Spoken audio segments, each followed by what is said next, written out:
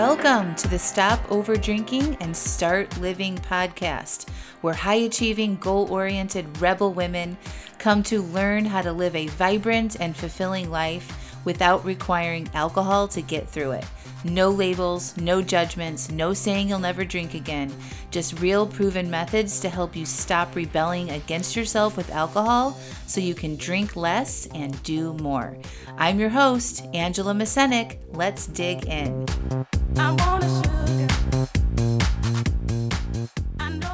Welcome to episode 108, an interview with Corinne Crabtree on booze and weight loss. Hello, hello, hello. I have a very special treat for you today. Corinne Crabtree, a podcaster and hugely successful weight loss coach and host of the No BS weight loss program, invited me on her podcast to talk about booze and weight loss. So this is the recording of that interview and conversation. I hope you enjoy, and make sure you listen all the way to the end. Talk to you soon. All right, everybody, welcome back. So today I have a special treat. We have, she happens to be one of our No BS women. She's also an amazing podcaster who has a really good drinking podcast, which all of you know. I have been talking about my drinking, working on my drinking. It just is like one of those things that I'm just excited to have somebody here today, because for the last, I would say, couple years, I have really been, I worked on my weight and built a business and everything, but I always felt like my drinking was the next big thing that I really wanted to tackle for myself. And what I love about your work, Angela, let me just introduce you. This is Angela. I'm going to let her tell us all about herself in just a moment. But what I love about her work is this is for people like me who have never felt like, I don't ever feel like I had a problem. What I have felt like is like, I don't like feeling like shit today because I got like things to do. I got goals. And I started really thinking about drinking, and there's a part of it that I love and there's a part of it that I don't. And it's basically been the last 2 years, me defining the relationship that I really wanted with it. And I know you ended up dropping your drinking completely, correct? Yeah. Yeah. So Angela dropped hers. I did not, but it is probably reduced 75% without it even feeling difficult. Yeah. And it was the mindset. Go ahead. Yeah, no, I think that's really good. Welcome. Thank you for having me on. Oh, you're welcome. I know. We're just going to jump in. We're not going to introduce her. We're not going to do any of that bullshit. No, go ahead and say your thought, and then I'll let people love it when I just get started. Yeah, no, it's good. It's good. We'll jump in. Because I think they're like, no, tell me the good stuff. Seriously, right. I want to know the good stuff. Yeah. No, I think a lot of times people get so worked up in their head about how hard it'll be. Yeah. And think like, I don't want to do that. It's not going to be fun. I'm not going to, my relationships are going to change. What will people think? Like all of that head drama. And then once they actually try it, they're like, oh, I don't have to just give in to my urges in the moment. I can just say, oh, we don't need to do that tonight. And it's not that hard. I'm like, yes. Right. A lot of times it's just not that hard. And of course it's our mindset and what we're thinking about it. But it's so funny you say this, because I'm literally creating all the content. I just finished creating content for our January 3-day virtual event for our members. And I have been thinking about this really hard this last year, because with COVID, everybody it's like we just all were like, okay, we don't use excuses, but COVID really, now that's like a legit thing. We should all gain weight. We should all eat. We should all drink, Mm-hmm. And I have been thinking about weight loss in general. Like, why do people, why do they have a hard time getting started and all this other stuff? And COVID really sent people into a tailspin. And I figured it out. It's the process and our mindset about what's ahead of us. Mm-hmm. People really don't understand that they have a very shitty mindset around what they're fixing to do. And then they're just dazed and confused, like, but I don't understand why I'm not motivated.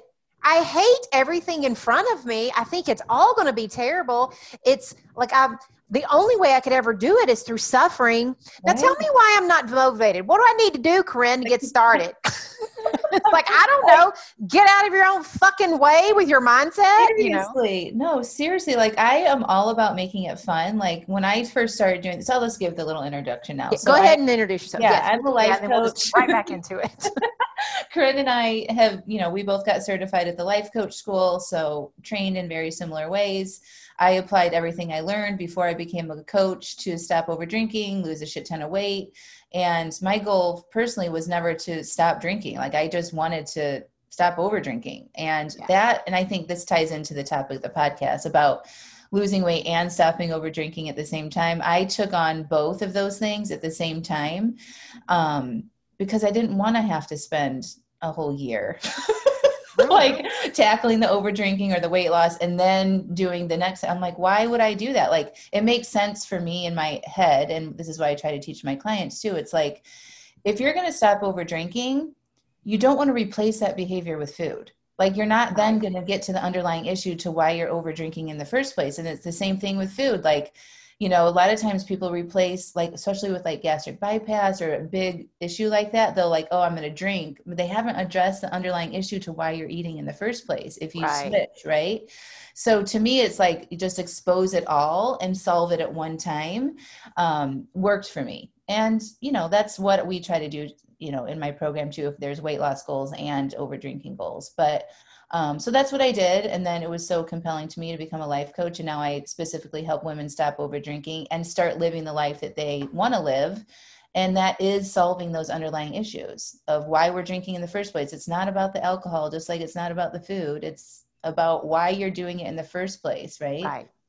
Yeah. Well, and I think that's so important because that's the way that I tackle weight loss, which I think what we're both doing is very different than what the industry does, which is, it's all fine. And like, you can go out and get a trainer and you can go out and get a food plan and stuff, but that in and of itself just tells you what to do. But if you're eating because you're miserable, you need to figure out why you're miserable and let's work on your mindset around it. So much of people just don't really make the connection that if you change your life first, then all of a sudden giving up drinking, giving up your overeating and stuff, you have no more reason to need it. Yes. So if we just, and this is the other weird thing to me, it's like people will, even when they join No BS, they will fight me tooth and nail on the journaling piece. And I'm but this is the piece that helps you feel better.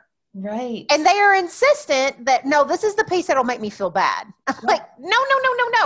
Like the whole idea in all of it is let's get you feeling better because you change your outlook on yourself. You know how to talk to yourself like a boss. Yep. You start looking at the things that you're going to do. Like if you're going to stop drinking, you start talking about it like it's a gift and not a burden.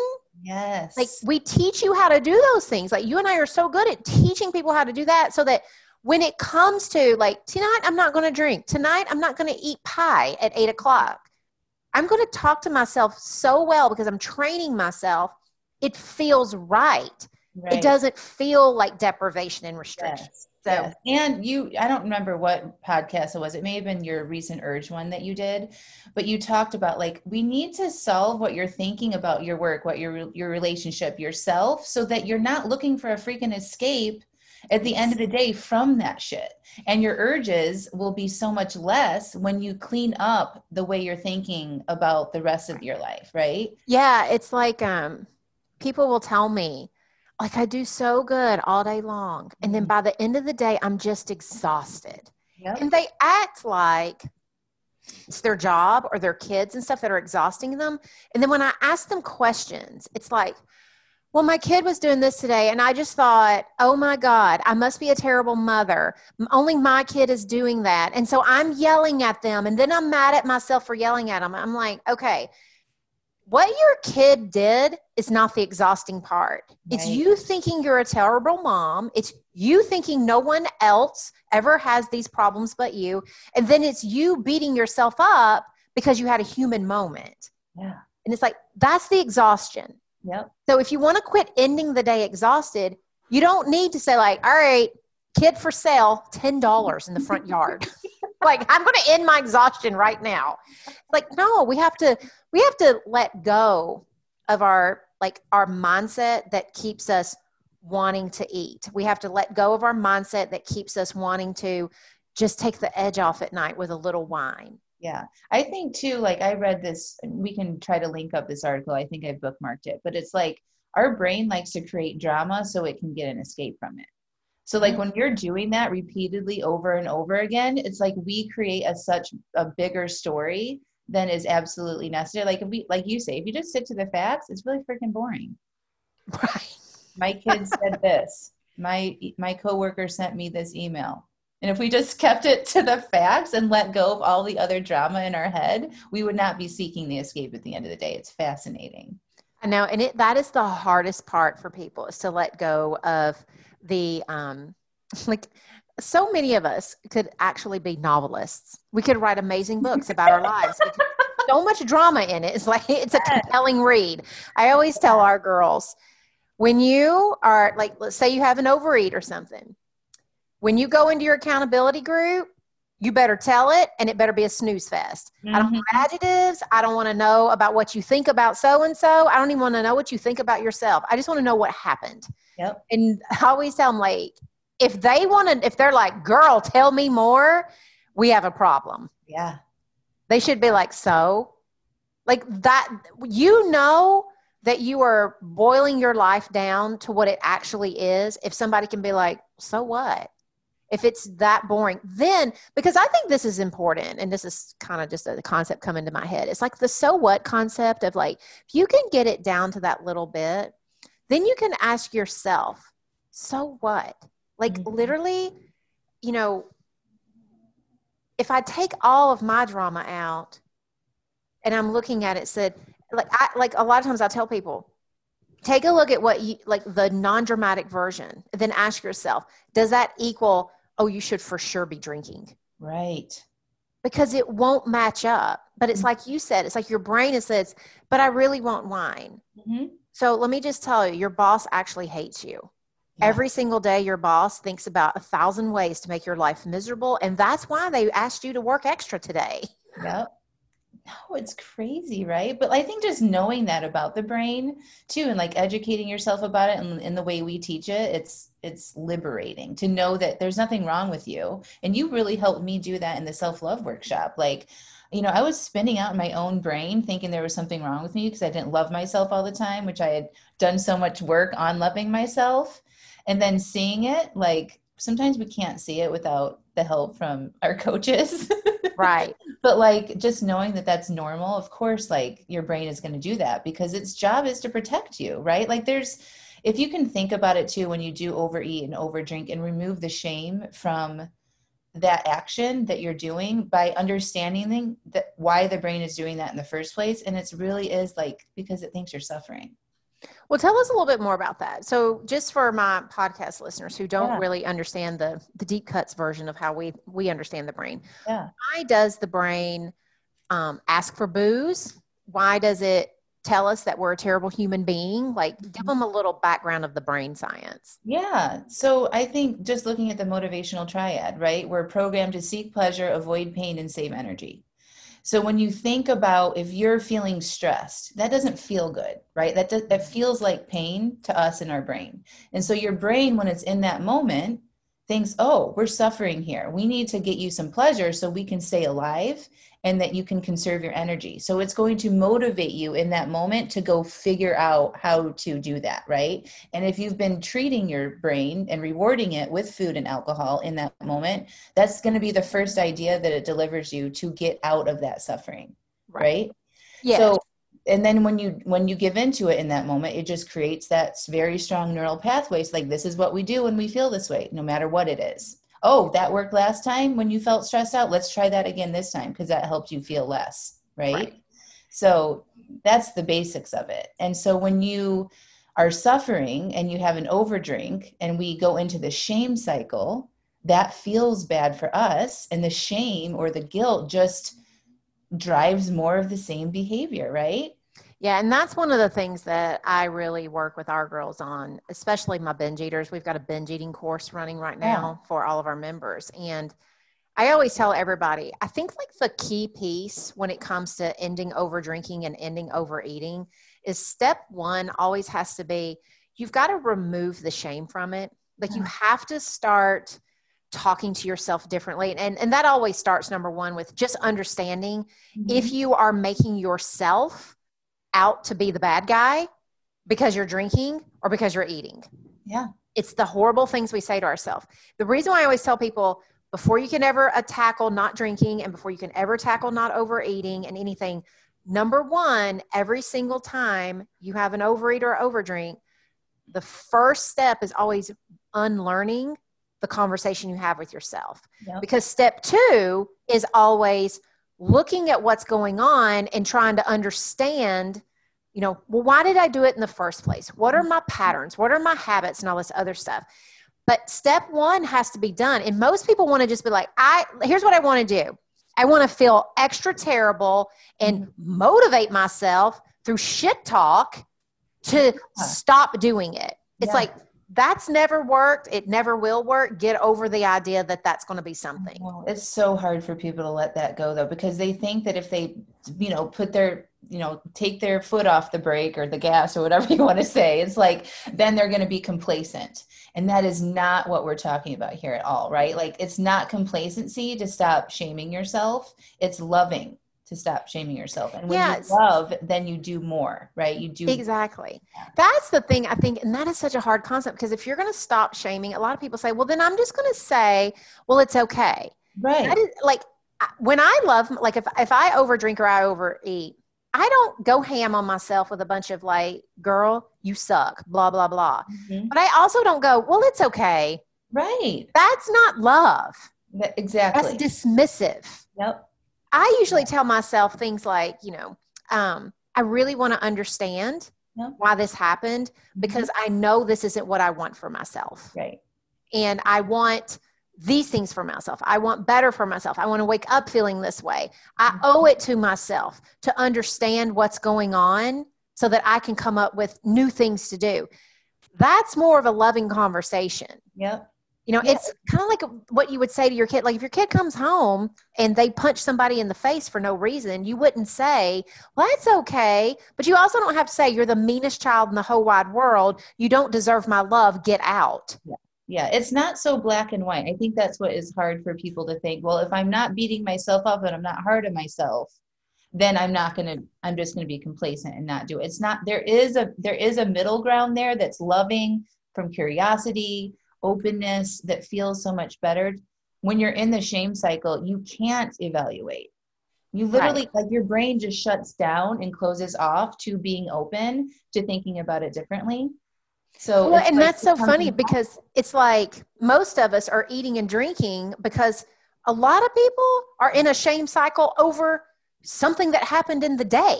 Yeah. Like a lot of my moms run into this, especially right now. Like, they're just living in a shame cycle. Like, I'm not a good enough teacher because my kid's at home learning online. I'm not good enough because my kids seem to be stir crazy being home all the time. Like, kids will do any little thing. And I watch the moms immediately make it mean they're not good enough of a mother. And they're in that shame cycle, and then they're eating, and then they go into the next shame cycle. Well, now I'm not good enough of an eater. Now I'm not even getting my goals. Like, no, it just doesn't work. It doesn't. It just, like, shame begets shame, just like hate begets hate, all of that shit. It just packs and packs and packs. And then that's why we numb constantly. And I think it's funny because it's like, for our people, something you said that was so good is, it's so black and white. It's like, we only know two ways. Well, I either have to do like the diet industry, and I will say, I think the drinking industry has kind of been the same way, where, like, if you're going to stop drinking or you're going to stop overeating, the only path is the suffering path. Right. We're very conditioned that it should feel hard and stuff. Well, guess what? If you think it should feel hard, that's not even just what you eat or what you do and do not do. There's a lot of like, okay, I need to talk to myself like it's hard. I need to talk about it like it's hard. I need to talk about me like it's hard. I got to create the hard narrative. Yeah. And it's like, so we're either there or we are completely like, well, I'm just not doing nothing. I'm in Complacentville. I'm all this other stuff. Yeah. So, like, for all my listeners, I would challenge you to say, like, okay, if I was going to have an overeat or have an overdrink, what is the loving conversation I have with myself that allows me to ideate, to create, to move forward, to find solutions, to figure out my next best step. Mm-hmm. Like thinking about it like that, like allowing your brain to go to work on it in that way versus just, well, I'm not supposed to shame myself. I guess since I'm not taught, like I'm not conditioned to think any other way, I'm lost. So I'll just keep beating myself up. Right. I think like having a strategy ahead of time, knowing that you're not going to ever be perfect on this shit and dropping the whole, like, I got to do, especially with people with an alcohol and they want to take, like, say they want to take a 30-day break or something, or they want to not drink during the week. To expect 100% perfection on that just sets yourself up for failure. Know that there's going to be some fails along the way, even with the eating, right? Like, come on. You know? So let me ask you this. So you are a proponent of if you're gonna do this and you have like, because my listeners have weight and drinking primarily, you suggest that they tackle both at the same time. I think if both are an issue for you, you should tackle both at the same time. Can you just talk a little bit more about that? Because I think, like, I have advised one or the other, but here's the thing. I don't think it matters as much, in my opinion, for you guys. I want you to hear both sides and then do the one that feels right. One thing you did say that I want to caution everyone on is people who stop overeating often continue the drinking and it amplifies because they are not addressing the underlying issues. And the same thing with drinking. The whole, like, this is not just about the habit. Right. The habit is the outward expression of what's going on the inside. Yeah. So go ahead and talk about your theories. Yeah. I think too, to kind of back up, if you want to tackle both, you can. And that's what I did and it worked. If you don't want to say, I want to tackle both, you don't have to. But what you don't want to do is make decisions about food or alcohol, whatever is your priority in the moment anymore. And when you do that, then by default, you're going to stop over drinking. And by default, you're going to stop overeating. Right. Right. So like, if you want to keep drinking, that's fine, but just plan in advance, put it on your plan. Don't make decisions in the moment. So I think it's easier to kind of look at both at the same time, is because if you're over drinking, it's because you're drinking from an emotional place. You are making decisions in the moment to drink based on how you feel or you don't want to feel. If you are overeating, it's the same thing, right? Like if you're eating more than your body needs, it's usually because you're doing it to solve some other issue, and that's your emotions.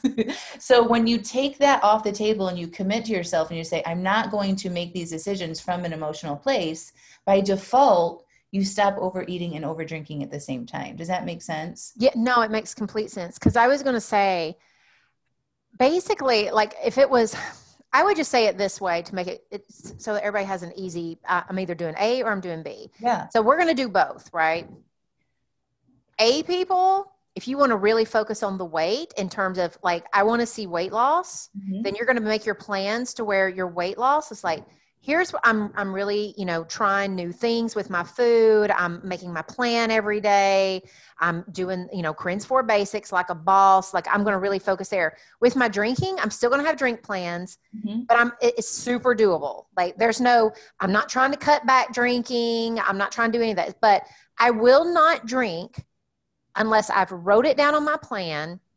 And if, let's say you're a bottle a night girl, then you'd put down a bottle a night while you're working on getting super consistent over here with weight loss. Now, I'm going to tell everybody, it's fucking hard to lose weight drinking a bottle of wine every night. Yeah, sure is. Yeah, just saying. I mean, unless you're going from 2 bottles a night to a bottle a night. Then there you go. But if you're like, I could do just 1 bottle. Right. But then the other happens is if you're really wanting to work on your drinking, because I think a lot of times people want to start with the drinking because it's like I'm used to being overweight, but I'm really sick and tired of waking up hungover every morning. And I'm really sick and tired of it's starting to, give me heartburn. Like there might be some physical suffering that's harder on alcohol. I know for me, that was one of the big things that helped me with reducing mine the last couple of years is that I really did a lot of journaling on how I felt the next day and really focused on what price I was paying to continue to drink for fun. Yeah. And to continue to drink for whatever, like my list of reasons. And eventually my brain got so used to writing about the downside, not shaming myself, but just like today is a lot harder. You know, I ended up sleeping in, I got behind in my work, which meant I had to work a little later. Like, you know, I was like really honest about the price I was paying. Yeah. To where when we would think about going out just because we wanted to for the day, I was like, I would say to Chris, you know it would be fun. Gosh, I just don't think I want to tomorrow wake up late. Like I really want to get things done and that kind of stuff. And so that started working. But if you're going to start with the drinking, I would be figuring out what your minimum baseline is. I would be journaling about it and writing about it and doing all of those things. And then with the food side, super doable. Do not just follow the 4 basics, but have snacks, have everything, but have everything on your plan to where the decisions to eat are conscious. Yeah. But so you're not adding food because you're agitated because you're not drinking. Exactly. But it's like, I'm not drinking tonight and I'm agitated because normally I would like to. If you have food planned, just make sure it's like, and the only food I have is the food I plan. Maybe it's, if you do want to plan your 2 cookies and stuff, it's about that. I'm going to do both at the same time, but I'm doing it deliberate as hell. Yeah. So that because the problem with overeating and the problem with over drinking is there's a reason why you're wanting to turn your brain off. And the only way that you're going to ever know your reasons is to no longer turn your brain off. Exactly. You do not have to teetotal it on either side in order to hear that. But if you get conscious and deliberate and you're like, all right, it's time for my planned snack, and I'm going to eat it at the table instead in front of the TV, whatever was bothering you, you start sucking some of the joy out of the drinking and the eating. Yeah. The real reason behind why you want to be there to begin with starts illuminating. Yes. Yeah. I would say too, like, you got to give yourself an opportunity. Like, you know, if it's a big stretch for you to say, I'm going to only have 4 glasses of wine, then like put that on your plan. But just know when you do drink the wine and you're trying to lose weight, you do miss your brain's thoughts about the other areas in your life that are wanting you to eat the things anyway. So it's like, yeah, you can follow a plan all day and you can get really good at honoring that plan, but you got to give your brain some space in there to not have something on board and dopamine levels going up so that you can uncover the reasons why you're doing it in the first place. Yeah. You got to challenge yourself a little bit so you can see the obstacles, right? Yeah. And I think it's a lot of, like, I've encouraged clients before. It's like, you know, when we do a planned binge or we do a planned overeat or something, or even like planned drinking, I tell them, like, at some point, like at first, I just want them to get really good at being like, all right, this is what I said I would do.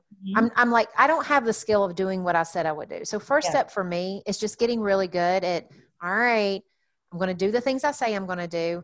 And that doesn't always equal weight loss. In the immediate. Long term, the version of you who loses her weight and the version of you who's not drinking, yes, she's doing the things she says she's doing, but she's learned how to do more things that get her there. But if you need that skill, that's why I tell you guys, start with a doable plan, start with doable drink plans, start with all of that.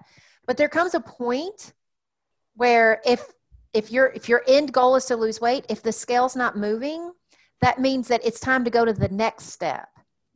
Like, in and of itself, the doable plan and doing what you say you will do does not equal weight loss always. It's just the first step. The next step is to say, okay, now that I'm really good at doing what I say I'm going to do, I can up the ante a little bit on what I say I'm going to do. Tonight, I'm going to try not drinking. Now, this is my suggestion. You tell me if I'm right or wrong. When I first started, I picked easy things to not drink at. Like, so we would go, like, a lot of times at events, sometimes I will end the evenings with 2 glasses of wine. And for me at an event, that was the easiest place for me to say, like, all right, I'm just not going to drink. But on the one night where we interview me and Chris and we have our drinks together, that was an easy one for me because it was just as easy to say no as it was to say yes. So I planned to not have them.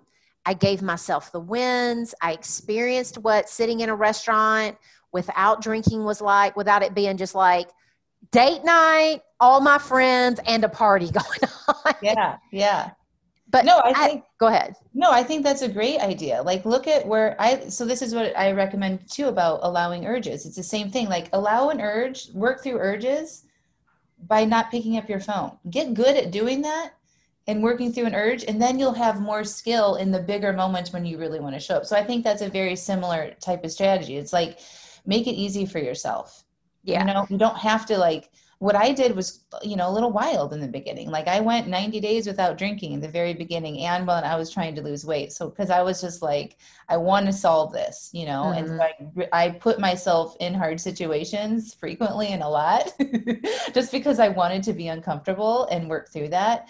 And that worked for me, but that doesn't mean that it works for everybody. And so I think looking at what you're willing to do and what you can pick off your little wins makes a lot of sense for most people. Well, and I think that it's one or the other. I think you just have to decide which person are you, and it comes down to your motivation. Mm-hmm. You didn't tell yourself you have to do it for 90 days and that you're going to have to go faster. You literally did it with mindset of, I want to learn faster. Yep. I want to get through this part of it as quickly as I can. So I'm willing to set myself up to go through scenarios where I know that I'm going to have a lot of urges. Yeah. But that was and I think this is where my people get into hosed is they were like, well, isn't that really restrictive? And I tell them, no, restriction comes from your mindset. If you had said, there's no way I'm going to be able to do this unless I give it up for 90 days. So I'm just going to have to take a 90-day break. It's probably going to suck and blah, blah, blah. That's restriction thinking. Yeah. And I think people get that mixed up very often. There's restriction as what we do in order to get our goals. But restriction that way is I chose this. Right. It's different. It comes about where it's coming from. Mine was coming from excitement and hope and determination. Yes. The restriction that you're talking about comes usually out of a shame cycle. And they're like, I'm so done with this. I have to go to extreme measures. I'm miserable. And then I'm like, I'm not drinking for a month. You know what I mean? Yes. That is not where it came from me at all. Like I was very excited internally. I was hopeful about it. It felt really loving to give myself that break. And it wasn't like I said, I'm going to do a 90-day break. I wanted to stop drinking until I got to my goal weight. And I'm like, if it takes me a year, I'm willing to take a year. It just so happened that it ended at 90 days. Yeah. So, I think a lot of people just get restriction confused. I try to tell people all the time, it's like restriction is just something that you do. It's just like when Brooke always talks about this. Those of us who are married practice a lot of restriction. We don't go bone the first good looking guy we pass on the street. We're very restricted in our marriage to just be like, it's me and you, bro, all day, every day, and so when we think about it like that, it's like, oh, restriction is just a choice I'm making. Yep. But where we get hosed up is we feel restricted. We confuse the action of restriction with the feeling of restriction. That's right. So like for me, like ways that I restrict, I don't shop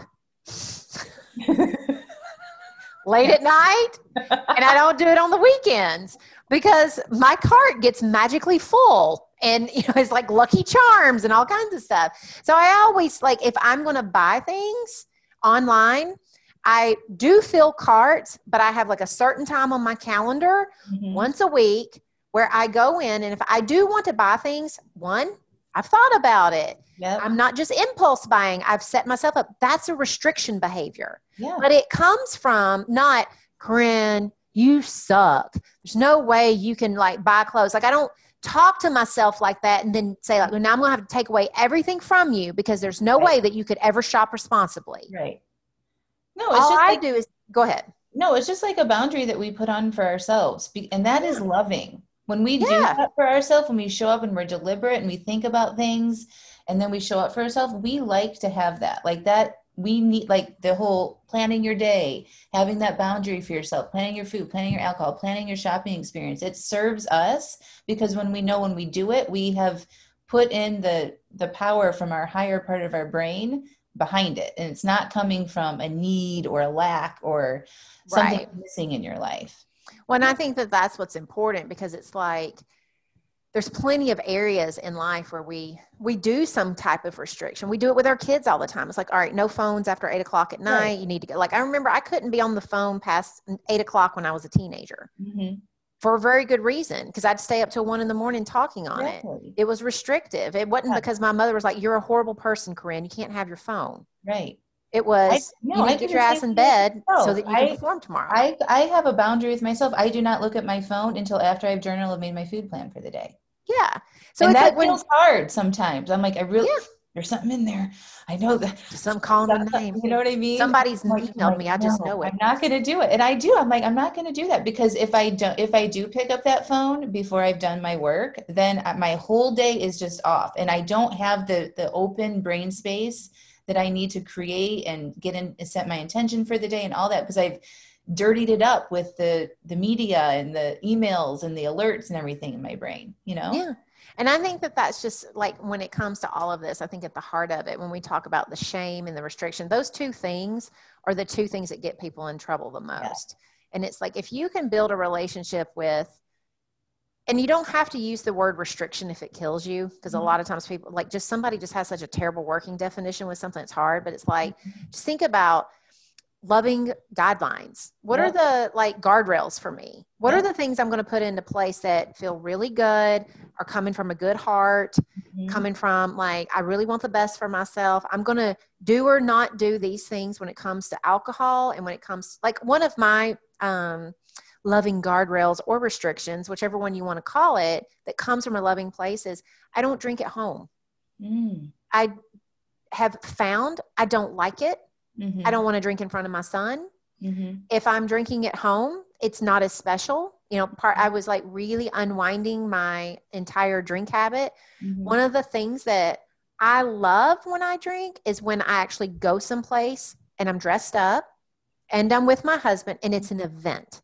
Yeah. And I just started telling myself, unless it's going to be special and an event, it's not worth it anymore. Yeah. To just do it at home. And so we quit drinking at home a long time ago. Yeah. And for me, that came from this really loving place.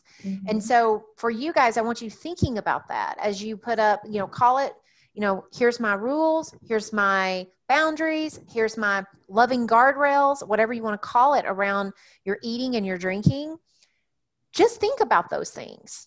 But they've got to come from like either love. And I know a lot of my clients, and probably yours too, probably have a hard time loving themselves. Yeah. Sometimes it has to come from like, if you were, I use this a lot, and I use this in self-love, so you'll remember this. Sometimes you have to be the gift of the parent to yourself. Oh, the mother to yourself. Yeah, like the one you always wanted. Yeah. I always tell everybody, like some of us had amazing parents. Throwing mom. Yeah. Well, some of us had amazing parents, but sometimes like we can remember areas where we're like, if I could have had any mom who said anything, it would be these things. The beauty of being at our age, once you get, you know, past 18, you get to do the do-over anytime you want. Yeah. You know, you get to say, like, I'm going to parent myself in the best ways, in the most loving ways. And here's the things that I would do for myself and say to myself and stuff. So, no, I love it. I think putting that under the umbrella of self-love, like the restriction or the boundaries or whatever it is, this is what we have a whole month inside my program on loving yourself. And it's like, sometimes it says no. Sometimes it says, no, we don't need to do that right now. Sometimes it's being with the shame and processing that through and feeling uncomfortable and validating your own feelings. Like that feels hard, and it doesn't correlate to feeling what we think of love feels like, that emotion of love. But saying no to yourself and working through those uncomfortable feelings is love. It's respectful to yourself. It serves you every single time, and it helps you achieve your goals faster. But it doesn't always feel like that warm glow of love, right? I think people get confused of that sometimes. So I think the bottom line is basically, when it comes to drinking and weight loss combined, it's that you need to figure out what's really going on with yourself. And the only way you're going to be able to do that is if you're willing to love yourself enough to find it. Yeah. So, all right, let me tell everybody about what you're doing for us, and then you'll tell everybody about how they can find you. So for all of my members who are listening to this podcast, Angela is our guest host with the most in January. So we've been doing these 4-week series where I've been bringing in experts like Angela to teach our members a 4-week class on something that, helps with weight loss and just helps with their journey. We've had parenting, which we needed parenting bad this year. We've done binging, and you're going to be doing a 4-week class on drinking and weight loss and just helping our members with unwinding some habits and stuff. So my members can look forward to that in January, but everybody else who's not one of my members who listens, how can they find you? What do you do? And give us all the information. Thank you. Well, I'm super excited to do the course, and I'm super excited to be there for your members. It's so fun, and I'm a member, so it'll be great. It's like a full circle moment. So you guys, the easiest way to find me would be to just look up my Stop Over Drinking and Start Living podcast. It's on iTunes, all the players. We just put it on YouTube now, so it's just everywhere. You just type in Stop Over Drinking and Start Living, and you'll find it. And I just listened to episode 101, so you can listen. You can get to binge listen on her. Nice. Yeah, we just celebrated our huge 100th episode. I had a bunch of people on, some of my clients and past clients. It was super fun. And then my website, angelamesenic.com, you can sign up. That's probably the best way to, if you go to my website, there'll be a little pop up there that you can get my top 3 podcast episodes emailed to you. And then you'll be on my email list, and then you'll get all the information, like a lot of free classes I teach and workshops and things like that. And then how to join me in my 6-month Stop Over Drinking and Start Living program, which is super amazing. It's awesome. We will put all the links too in the show notes so that you all can find it. So if you can easily get there. So, well, thank you so much for coming on. I really appreciate it. And I appreciate that you're going to work with our members in the month of January. I love bringing in experts. I want my members to just have the best. And I think you've been doing an amazing job, and I'm just glad you agreed to come and help us. We got to make this stuff fun, y'all. This is not something we should want to be worried about and start restriction in January. We can have fun and stop over drinking and lose weight at the same time. So exactly. All right. Well, thank you so much. You're welcome. And guys, I will talk to you next week. Y'all have a good one. Wasn't that amazing? I love Corinne. Corinne, thank you so much for having me on your podcast. If you want to go listen to Corinne's podcast, you can just search Losing 100 Pounds with Corinne on iTunes. You can also go to her website. It's fitandfat.com, PHIT-N-PHAT.com, and click on her blog and podcast link, and you will have many, many episodes to listen to. I think she's almost to 200 at this point. And she also wanted me to let you know that her program opens for enrollment at the end of March. She actually has a really awesome free 4-week course about weight loss that if you want to get, you can also find that on her fitandfat.com website. So go check her out. And if you want to join me in my program, I am actively enrolling women to the Stop Over Drinking and Start Living coaching program. You can click through to the link to watch a few videos and get your applications in. I love you all so much, and we'll talk to you soon. Oh, one more thing. I'm having a free class this Friday called Beyond Dry January. I'm actually having a class this Friday and one the following week. So click through the link to sign up for that free class, and I'm giving you some awesome tactics and things that you can do that will help you be successful in the type of relationship that you want to have with alcohol all year, not just during Dry January. And you can come and participate in the class, ask me live questions. And even if you didn't participate in Dry January, which is taking a break from alcohol during the month of January, you will still get a lot of valuable tips and advice that you can apply right now to stop over drinking and set yourself up for success for 2021 and beyond. Talk to you soon, my friends.